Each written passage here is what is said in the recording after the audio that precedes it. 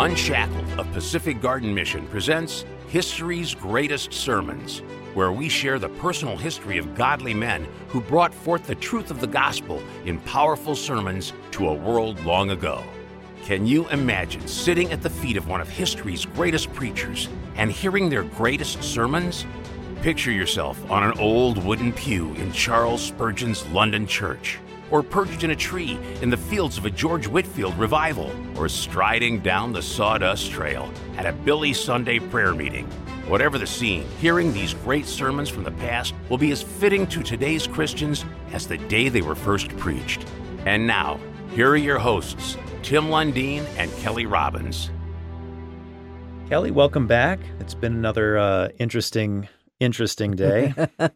It has that, Tim. It Good has. to see you. I want to welcome our listeners to this episode of History's Greatest Sermon, which will be a part 2 in a 2-part sermon by JC Ryle. And the first part is, the whole sermon is taken from the conversation between Jesus and Nicodemus. Mm-hmm. He has a really unique and interesting way of communicating himself. One of the things that he says in the first part, which, by the way, if you want to hear the first part of the sermon, you have to go and get the Unshackled app. And all of the previous episodes of History's Greatest Sermons are on the app. Just go get it and listen to it. And there are a couple of JC Ryles, so that's true. They need to pick the correct one. This is not the first one. time we've heard from him. So if you're looking for part 1, look for Jesus and Nicodemus, or it might be called Regeneration. Yes, I believe so. Because this sermon is split into 2, regeneration and justification. So last time we heard regeneration, and he talks about a number of different things. Mm-hmm. He, first of all, says the conversation between Jesus and Nicodemus is the most important passage in the Bible. Yes. Okay, so there's that challenge taken. If you're out there and you're a pastor or minister, please email us and let us know if there's another passage that is the greatest passage in the Bible. We'd love to see that battle. But the first part was called regeneration, and he makes several points. One of the points was that this fearful Nicodemus, who has this conversation with Jesus quietly, secretly in the middle of the night, yes, later becomes an open disciple. Yes. And that carried great risk. He was part of the Sanhedrin. Yeah. And they were viciously against Jesus. And Nicodemus goes so far as to stand against them. Mm. And that is a massive change in a life. Yeah. Because the fears that drive us at the beginning are enough to own us for the rest of our lives unless something changes our course. And something did, Jesus himself. Yeah. He also mentions that speaking of change, that a miraculous change is demanded. In telling, when Nicodemus is talking to him and Jesus answers him, says, "You have to be born again." And Nicodemus is like, yeah, how's that anatomically going to work here, buddy? And he repeats himself 3 times. You have to be born again. Marvel not that I say you must be born again. You have to be born again. The change that is demanded is so miraculous. Yes. It just underscored the idea that it can't come from us.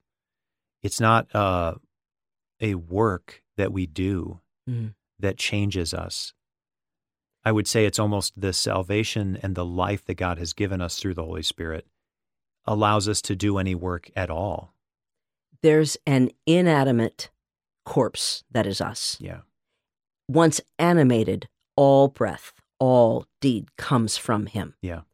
We, being the prideful creatures that we are, would love to think we have something to add to our own salvation. Yeah. Forgetting, of course, that we were completely inanimate. Yeah. And even after, that can be a hard thing to break. So he addresses this in the regeneration part of things. And the utter change of a life truly God's is seen in Nicodemus himself. Because nothing can turn that level of fear into that level of action in God's name. And we'll see it. I mean, throughout the New Testament, we'll see lives changed. And throughout even today, I almost think we should have a resource somewhere where we can be reminded. I know there's websites and there's social media and there's all this stuff, but imagine a social media page somewhere where it's just story after story of the least likely people. Yes. Whether it's someone who is very insignificant and quiet and becomes a very loud voice, or whether it's someone who is just pagan to the core. Loud voice. Yeah, right. Who becomes just this messenger of the gospel. Yes, quiet. It's happened in the New Testament. It can. It's today. It does. It just happens today. And man, if we hear more of that, it reminds us more and more of how miraculous that change is. It does remind me of JC Ryle studied law, but he couldn't finish his studies, but at least he studied it. And those elements, especially in the first part of the sermon, that focus on the importance of satisfying that legal requirement were pretty heavy. Yes. And I appreciate that. Appreciate hearing it. And what's funny is there's an evangelist out there who will sometimes say, try that in the court of law. So if someone's discussing their faith or their religion of the day, and they say, well, yeah, I think I'm a good person, or yeah, I think I'll do fine. I'll get to heaven because I've done good things, and he'll say, yeah, try that in the court of law, where we know we're guilty, or we have fallen far short of the glory of God. That's for sure. Yeah. We've broken every single one of the 10 commandments, and we're standing before the judge. Are we innocent or guilty? Well, we're guilty. Well, yeah, but I'm a good person. I've done good things. Here's the list. Don't my good things outweigh my bad things? And the judge will look at you like, well, that's irrelevant. Yes. That's not why we are condemned under the law, not because of the good things we've done. Right. We stand guilty. Yeah, exactly. That's the deal. Right. And it's amazing how the Holy Spirit works to cover that. Yes. I don't know how to describe that or what words that I'm trying to think of, but that was also near the final part of his first sermon. The first part of this sermon was that the Spirit's work in salvation is mighty, even though it's intangible. And of course, the allegory was the wind. Of course, yes. And we can't see it, but we certainly see the effects of it. Right. And most of us know that allegory. Yeah. And it's fabulous because it's so true. It's so thoroughly true. So as we stand guilty, Jesus walks up behind and hands the judge the document that says, no, this one's mine. Yeah. And that's what we're not prepared for. Right. The cool thing that every once in a while, the imagery that comes to my mind is when he says, we see the effects of the wind, even though you can't tell where it's come from or even where it's going. And that same spirit of wind can put out a candle or destroy a country. Exactly. With a storm. Yes. And it's amazing, that same wind, what it can do. And I don't know, not to say that everything the Holy Spirit does is destructive.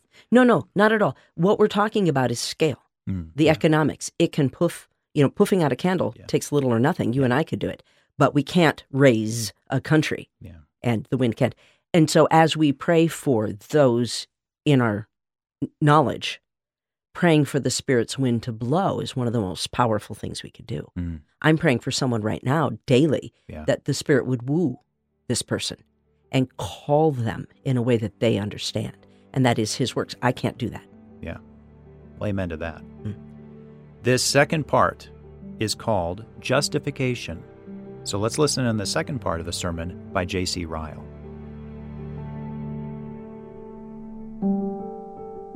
Nicodemus answered and said unto him, How can these things be? Jesus answered and said unto him, Art thou a master of Israel, and knowest not these things? Verily, verily, I say unto thee, we speak that we do know, and testify that we have seen, and ye receive not our witness.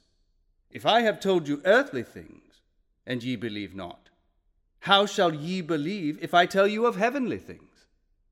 And no man hath ascended up to heaven, but he that came down from heaven, even the Son of Man which is in heaven.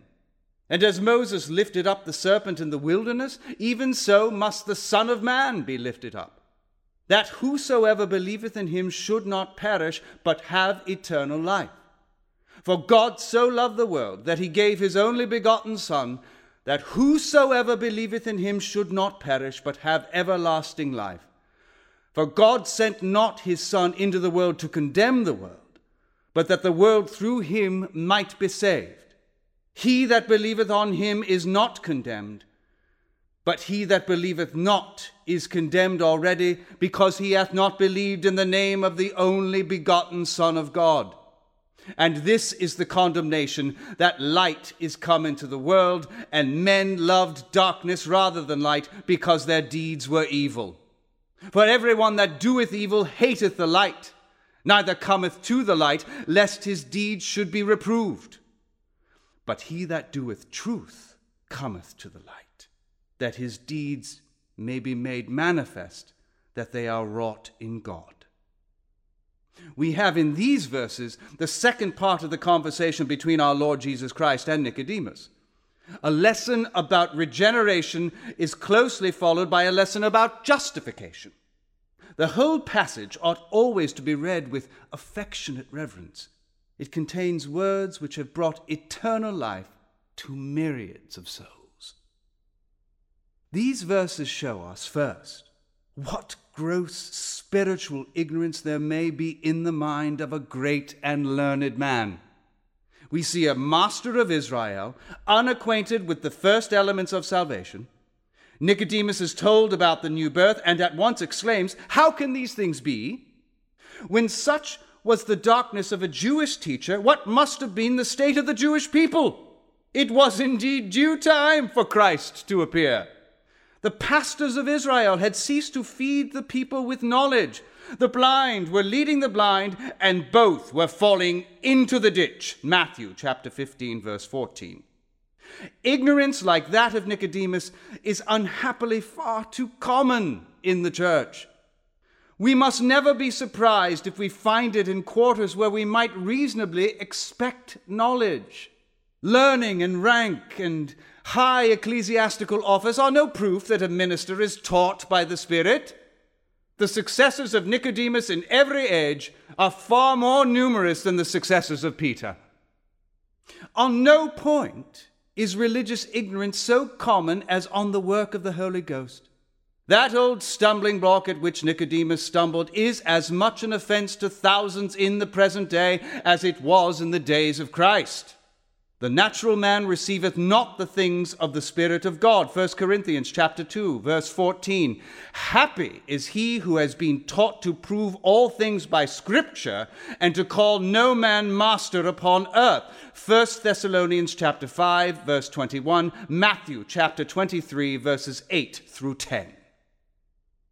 Second, these verses show us the original source from which man's salvation springs. That source is the love of God the Father. Our Lord says to Nicodemus, God so loved the world that he gave his only begotten Son, that whosoever believeth in him should not perish but have everlasting life. This wonderful verse has been justly called by Luther the Bible in miniature. No part of it, perhaps, is so deeply important as the 5 words, God so loved the world. The love here spoken of is not that special love with which the Father regards his own elect, but that mighty pity and compassion with which he regards the whole race of mankind. Its object is not merely the little flock which he has given to Christ from all eternity, but the whole world of sinners without any exception. There is a deep sense in which God loves that world. All whom he has created, he regards with pity and compassion. Their sins he cannot love, but he loves their souls. His tender mercies are over all his works. Psalm 145, verse 9. Christ is God's gracious gift to the whole world. Let us take heed that our views of the love of God are scriptural and well-defined. The subject is one on which error abounds on either side. On the one hand, we must beware of vague and exaggerated opinions. We must maintain firmly that God hates wickedness and that the end of all who persist in wickedness will be destruction. It is not true that God's love is lower than hell. It is not true that God so loved the world that all mankind will finally be saved, but that he so loved the world that he gave his Son to be Savior of all who believe. His love is offered to all men freely, fully, honestly, and unreservedly, but it is only through the one channel of Christ's redemption. He who rejects Christ cuts himself off from God's love and will perish everlastingly. On the other hand, we must beware of narrow and contracted opinions. We must not hesitate to tell any sinner that God loves him. It is not true that God cares for none but his own elect, or that Christ is not offered for any but those who are ordained to eternal life. There is a kindness and love in God toward all mankind. Titus chapter 3, verse 4. It was in consequence of that love that Christ came into the world and died upon the cross. Let us not be wise above that which is written, or more systematic in our statements than Scripture itself. God has no pleasure in the death of the wicked. God is not willing that any should perish. God would have all men to be saved. God loves the world. These verses show us, third, the peculiar plan by which the love of God has provided salvation for sinners. That plan is the atoning death of Christ on the cross. Our Lord says to Nicodemus, "As Moses lifted up the serpent in the wilderness, even so must the Son of Man be lifted up, that whosoever believeth in him should not perish but have eternal life." By being lifted up, our Lord meant nothing less than his own death upon the cross. That death, he would have us know, was appointed by God to be the life of the world. John chapter 6, verse 51. It was ordained from all eternity to be the great propitiation and satisfaction for man's sin. It was the payment by an almighty substitute and representative of man's enormous debt to God. When Christ died upon the cross, our many sins were laid upon him. He was made sin for us. He was made a curse for us. 2 Corinthians chapter 5, verse 21. Galatians chapter 3, verse 13. By his death he purchased pardon and complete redemption for sinners. The brazen serpent lifted up in the camp of Israel brought health and cure within the reach of all who were bitten by serpents. Christ crucified, in like manner, brought eternal life within reach of lost mankind. Christ has been lifted up on the cross, and man looking to him by faith may be saved. The truth before us is the very foundation stone of the Christian religion. Christ's death is the Christian's life. Christ's cross is the Christian's title to heaven. Christ lifted up and put to shame on Calvary is the ladder by which Christians enter into the holiest, Hebrews chapter 10, verse 19, and are at length landed in glory. It is true that we are sinners, but Christ suffered for us. It is true that we deserve death, but Christ has died for us. It is true that we are guilty debtors, but Christ has paid our debts with his own blood. This is the real gospel. This is the good news. On this let us lean while we live. To this let us cling when we die. Christ has been lifted up on the cross and has thrown open the gates of heaven to all believers. These verses show us, fourth, the way in which the benefits of Christ's death are made our own. That way is simply to put faith and trust in Christ. Faith is the same thing as believing. 3 times our Lord repeats this glorious truth to Nicodemus. Twice he proclaims that whosoever believeth in him should not perish. And once he says, he that believeth on him is not condemned. Faith in the Lord Jesus is the very key of salvation. He that has it has life, and he that has it not has not life. Nothing whatever beside this faith is necessary to our complete justification, but nothing whatever except this faith will give us an interest in Christ. We may fast and mourn for sin and do many things that are right and use religious ordinances and give all our goods to feed the poor, and yet remain unpardoned and lose our souls. But if we will only come to Christ as guilty sinners and believe on him, our sins shall at once be forgiven, and our iniquities shall be entirely put away. Without faith there is no salvation, but through faith in Jesus, the vilest sinner may be saved. If we would have a peaceful conscience in our religion, let us see that our views of saving faith are distinct and clear. Let us beware of supposing that justifying faith is anything more than a sinner's simple trust in a Savior, the grasp of a drowning man on the hand held out for his relief. Let us beware of mingling anything else with faith in the matter of justification. Here we must always remember faith stands entirely alone. A justified man, no doubt, should always be a holy man. True believing should always be accompanied by godly living. But that which gives a man an interest in Christ is not his living, but his faith. If we would know whether we are justified by Christ, there is but one question to be asked. Do we believe? Fifth, these verses show us the true cause of the loss of man's soul. Our Lord says to Nicodemus, "This is the condemnation that light is come into the world, and men loved darkness rather than light, because their deeds were evil." The words before us form a suitable conclusion to the glorious tidings which we have just been considering. They completely clear God of injustice in the condemnation of sinners. They show in simple and unmistakable terms that although man's salvation is entirely of God, his ruin, if he is lost, will be entirely from himself. He will reap the fruit of his own sowing. The doctrine here laid down ought to be carefully remembered. It supplies an answer to a common cavil of the enemies of God's truth. There is no decreed reprobation excluding anyone from heaven. God sent not his Son into the world to condemn the world, but that the world through him might be saved. There is no unwillingness on God's part to receive any sinner, however great his sins. God has sent light into the world, and if man will not come to the light, the fault is entirely on man's side.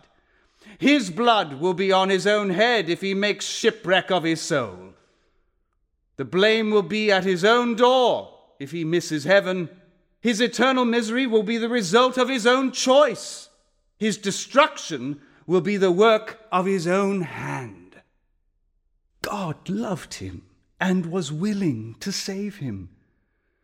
But he loved darkness, and therefore darkness must be his everlasting portion.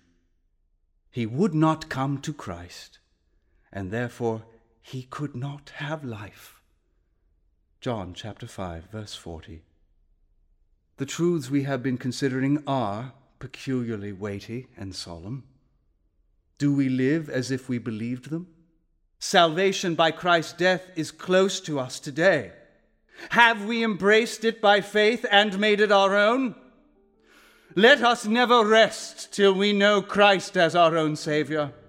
Let us look to him without delay for pardon and peace if we have never looked before. Let us go on believing on him if we have already believed. Whosoever is his own gracious word, whosoever believeth in him should not perish, but have eternal life. That was JC Ryle, portrayed by Jeff Parker. He talks about the ignorance of people like Nicodemus. Yeah. And yet Nicodemus was a teacher of teachers. He was a master of their law. Yeah, he wasn't saying the ignorance of your average layperson. Mm-mm. I don't expect the average guy in the street to have understood the words of Jesus. I mean, that takes a little bit of the Holy Spirit, doesn't it? Yeah, it does. So the expectation he wasn't frustrated by the ignorance there. He was saying the ignorance of Nicodemus. And I think the quote was, ignorance like that of Nicodemus is far too common in the church. And isn't that just always true? Why is that? Yeah. Especially now specifically, the leadership of the church. Right. Why is ignorance so common? Pride, possibly. Maybe our checklist of things we do to please God. My husband loves to read history. And a lot of what he's picked up across time in his reading, we tend to find themes and patterns, is that when we become somebody who is well-schooled in the ways of God or anything, we become an expert. And that's true of our professions and things as well. But as we become an expert, we get really good at it, and it gives us some status, some say. And if we continue in that path and kind of enjoy that, it's easy to get to the place where we start feeling like we might speak for God. And then it's not too far before our words are from God. And then we become his spokesperson. Yeah. And there's a trail there that leads to some really hard things. That's usually, and I'm not going to name names, but that's usually sometimes when they'll review a minister to see if they're a false teacher. Yes. If they stand on stage and repeatedly say, God told me this, and God told me that, and God told me this, and I want you to hear the word of the Lord today, and then they don't quote Scripture, it's a very slippery slope, isn't it? Yes. But that ignorance, we're resting on our laurels, we're resting on our own understanding, and then we just forget that it's the Holy Spirit who should be inspiring And it's us. pride, because we become our own sufficiency. And the pride and the ignorance go together. We think we've got this. And how many of us stumble at exactly that point? He continues on through this second half, and he goes through the whole list. He says God's love for the world. He goes through there's no salvation outside of Christ's atonement. So God loves the world to pay for our debt. He sends Christ to atone for our debt solely and completely. And the only way we can accept it is by faith. You can see where this train is going, And the way God did it is he sent light into the world. And there's the kicker. That's it. Because we love darkness, don't we? Yes. And I think that is a stumbling block for a lot of people, because they think, well, it goes back to the whole thing, well, if God is so loving, why does he condemn people to an eternity without him? Well, it's his very love that demands that justice be done. He is a good God. He would be a terrible judge if he just let people go scot-free. Right. Nobody wants that. No. It's inherent. Because we're created in the image of God, we actually long for justice. Yes, it's in us. We want to see it done. Only not to me. Like if I did something wrong, I want to be forgiven 100%. And if I'm good enough, I can become the judge, and therefore I escape. Yeah. There's a whole thing we do. So we set our standards on God and say, well, I think God should act this way. Right. He's saying, no, here is the light of the world, and the light shines in the darkness, and the darkness, it doesn't understand it. The darkness, I don't know. We love darkness. It's such a short, simple verse, but it's so true. I find that there are a couple of litmuses to test, and one of those is that I would call it a mantle of humility in leadership. The person that acknowledges that they struggle, that they understand this. You can tell in people's tone, I get this. It's easier to hear from them and to understand because they get it, right? It's the person who refuses that. I think JC Ryle would agree, because he was hit hard with life. Yes. He had everything going for him, and he was brought down to the lowest level through loss of status, through loss of education and stature and opportunity, his health, and it brought him here. And then we're hearing, I hope that our listeners also hear that he is speaking in love. Yes. He's not, the only people he ever gets really angry at are the Nicodemuses of the world who are just ignorant and working out in their ignorance. And he's just like, listen, God's love is so great. We should be encouraged by what Christ has done in his atonement, and that we are only to accept it by faith. Yes. You can hear someone speak from humility, and that's it. And humility is never out of season. That closes us up for today. Once again, if you've got some feedback for us, we'd love to hear it. Email us at podcast@unshackled.com. Don't forget to download the app. You can download the app on all the major app stores. It's also how you'll hear all of our previous sermons, including part 1 of this week's sermon. And we look forward to hearing from you through all the other channels we have, social media. And again, that email is important. podcast@unshackled.com. This has been History's Greatest Sermons, an Unshackled production of Pacific Garden Mission, produced and directed by Timothy Gregory. To hear more Unshackled content, you can download our app. Get it for free at any of the major app stores. For more information, visit unshackled.org. Join us next time as we experience another one of history's greatest sermons.